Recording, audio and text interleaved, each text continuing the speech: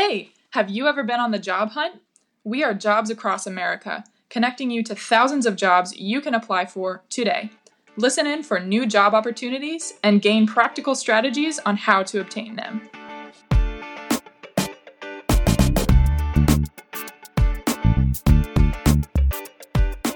Welcome to another episode of Jobs Across America. I'm Brianna Strobel. And I'm Jean-Paul Renard. And today we're going to be talking about dealing with a tough coworker. JP, this is a tough subject. This one's a tough one, Bri. This is a tough one. This is even difficult for me to navigate. And I know that when we did some of the pre-conversation prior to the podcast, we were even I was really struggling with kind of building the tools and the practical tools that you could use in dealing with it. So I think we're going to take a stab at it.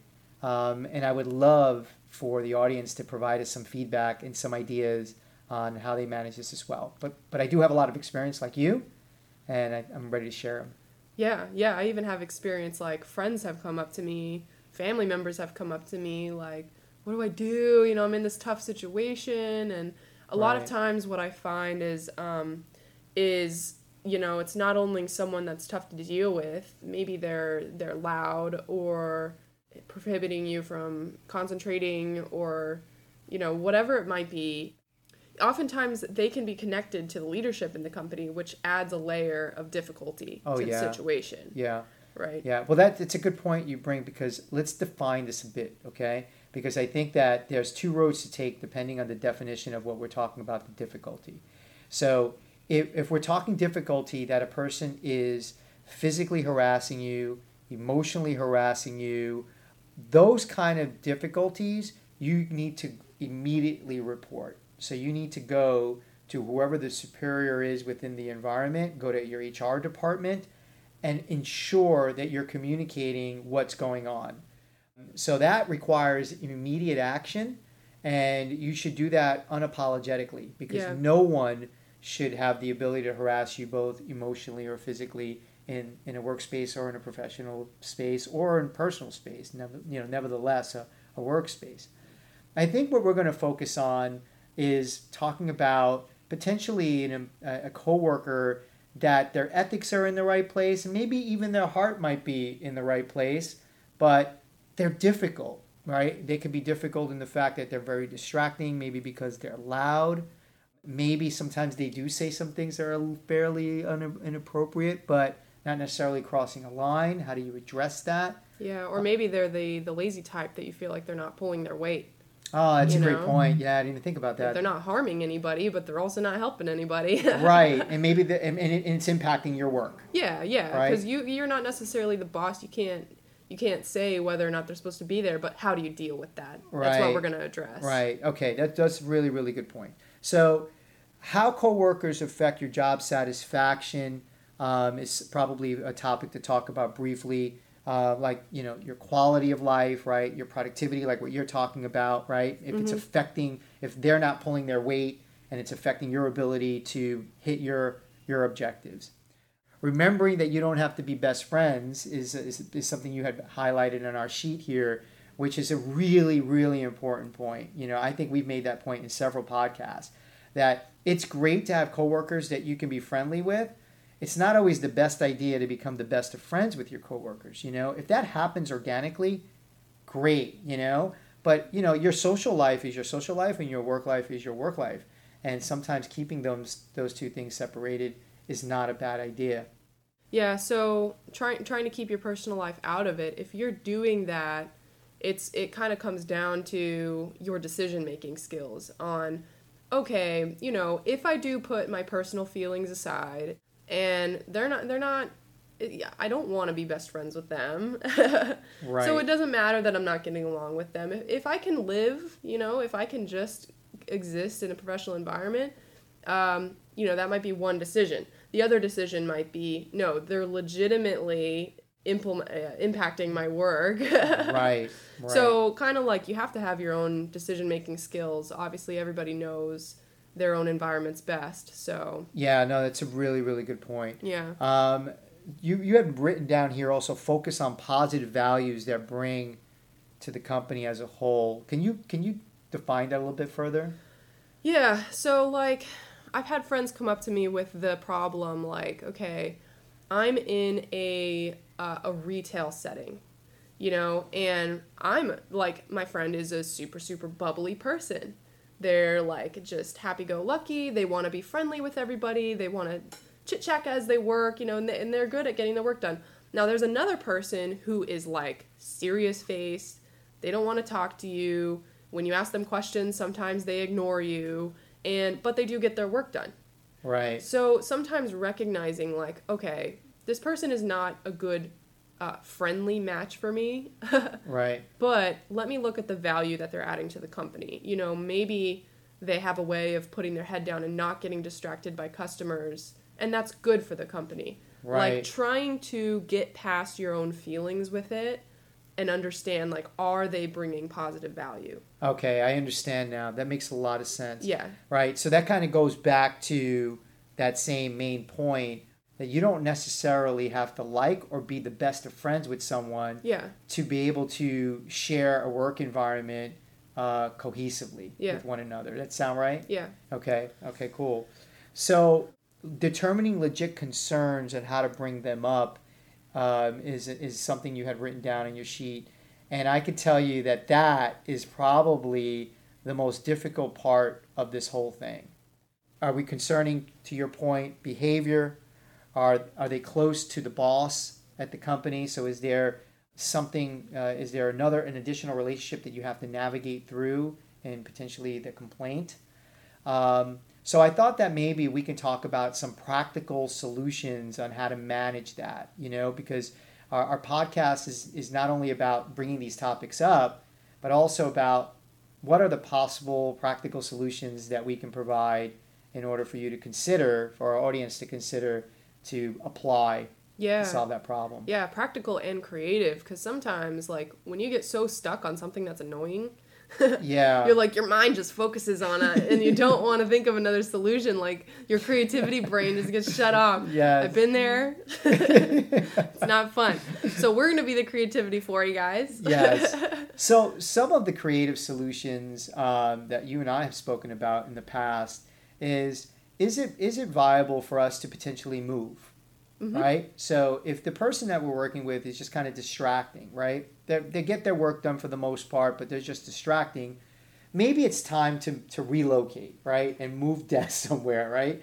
And maybe having a conversation with somebody who can help you make that decision or who allows you to do that in a gentle way to say, I just find the environment a little distracting for me and I'm trying to hit these milestones. Would you mind if I move down the hall or in this other office? It's potentially a creative solution without necessarily having to have a difficult conversation. Yeah, and it's non-confrontational because you're not trying to change anything about them. You're not trying to move them. You're trying to move yourself. Right. And, you know, who's going to get mad about that? Like, right. I think that the difficulty there, Bree, is that you don't want to be perceived as passive-aggressive. And sometimes when employees bring up problems and they go, look, I'd like to be moved, for example, the boss that they're speaking with might interpret that as passive-aggressive. Like, all right, you're telling me that there's a problem in my department, right? And you're just raising your hand and say, look, I'm out of here. Yeah. All right. So when you're communicating back to the boss in regards to the change that you want to make, whether it is, hey, I want to wear earphones, you know, and nobody wear earphones in the environment. I'm going to be wearing earphones, right? Because I stay more focused that way. Or I want to move my desk.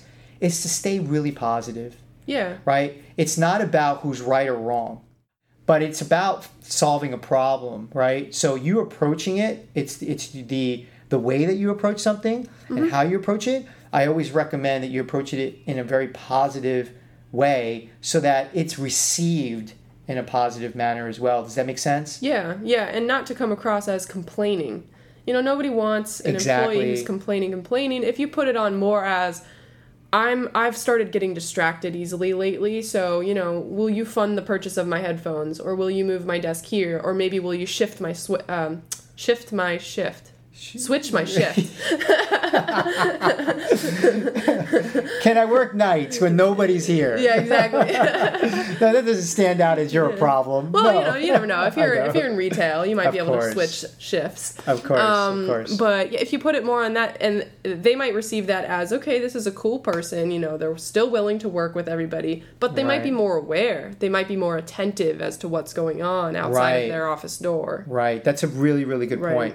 So I know that I have had many employees come to me and say, they're being distracted by someone, or, that the environment at times isn't what it needs to be. And I've had to go out and have some really difficult conversations from time to time.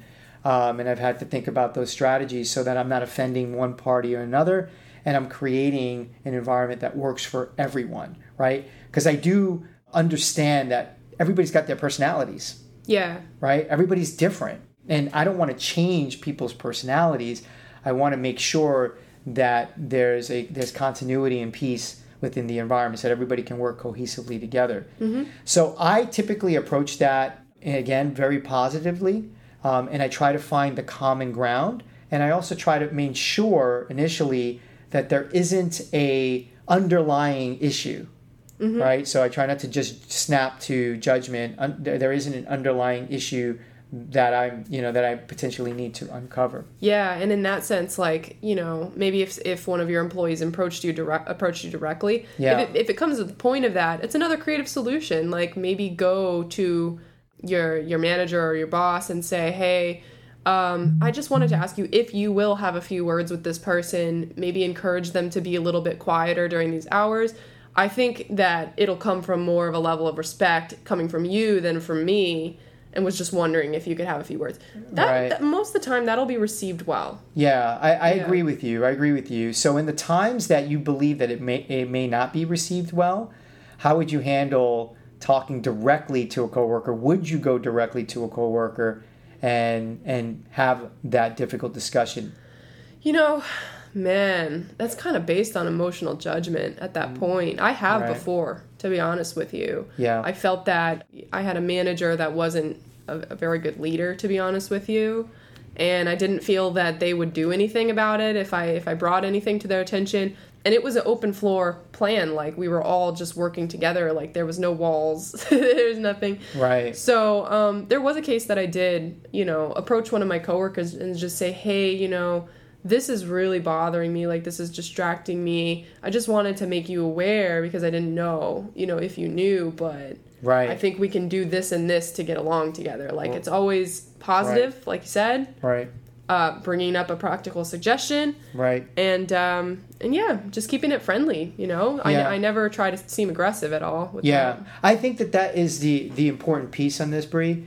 It's all about your approach, right? If people feel like they're being attacked, they're not going to respond, the way that you want them to respond. Yeah. But if you approach them in a very human, caring way, saying, look, I'm not trying to judge you or trying to change you. It's just that these things that are occurring are really distracting and creating a problem for me. So how do we find a solution for that? I just want to make you aware of it because it's affecting me. Yeah. I think people in general receive that well. Yeah. Then, hey, you're distracting me. Can you stop doing that? Yeah, yeah. Right? And waiting for the right moment. I would recommend exactly. That's a good point. Not doing that at 8 a.m. I'm a morning person, but most people aren't.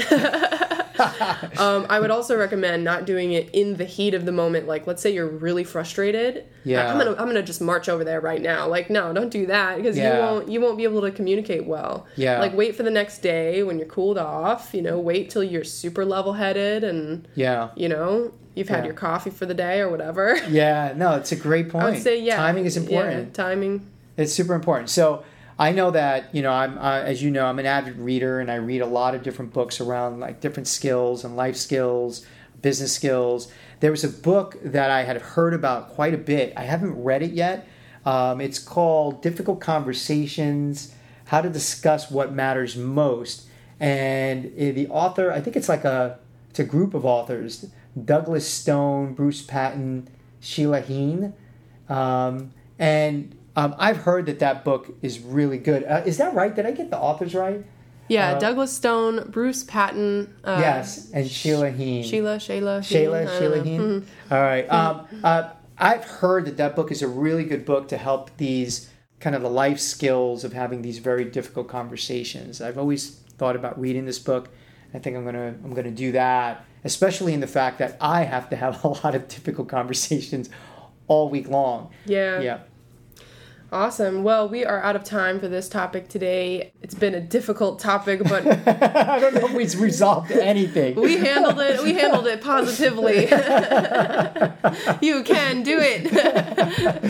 I think the underlining thing here is be as positive as possible. Yeah. And try to be a problem solver rather than a complainer. Yeah. If you can do it, if you can approach it that way, I think you're going to find yourself more than likely to solve those problems in a positive way where it's beneficial to you. Yeah, and rather than just up and leaving the company, Exactly. Sometimes trying to solve these problems is a good boost of morale for yourself, honestly. For sure. And confidence in yourself. So for sure. This has been another intriguing episode of Jobs Across America.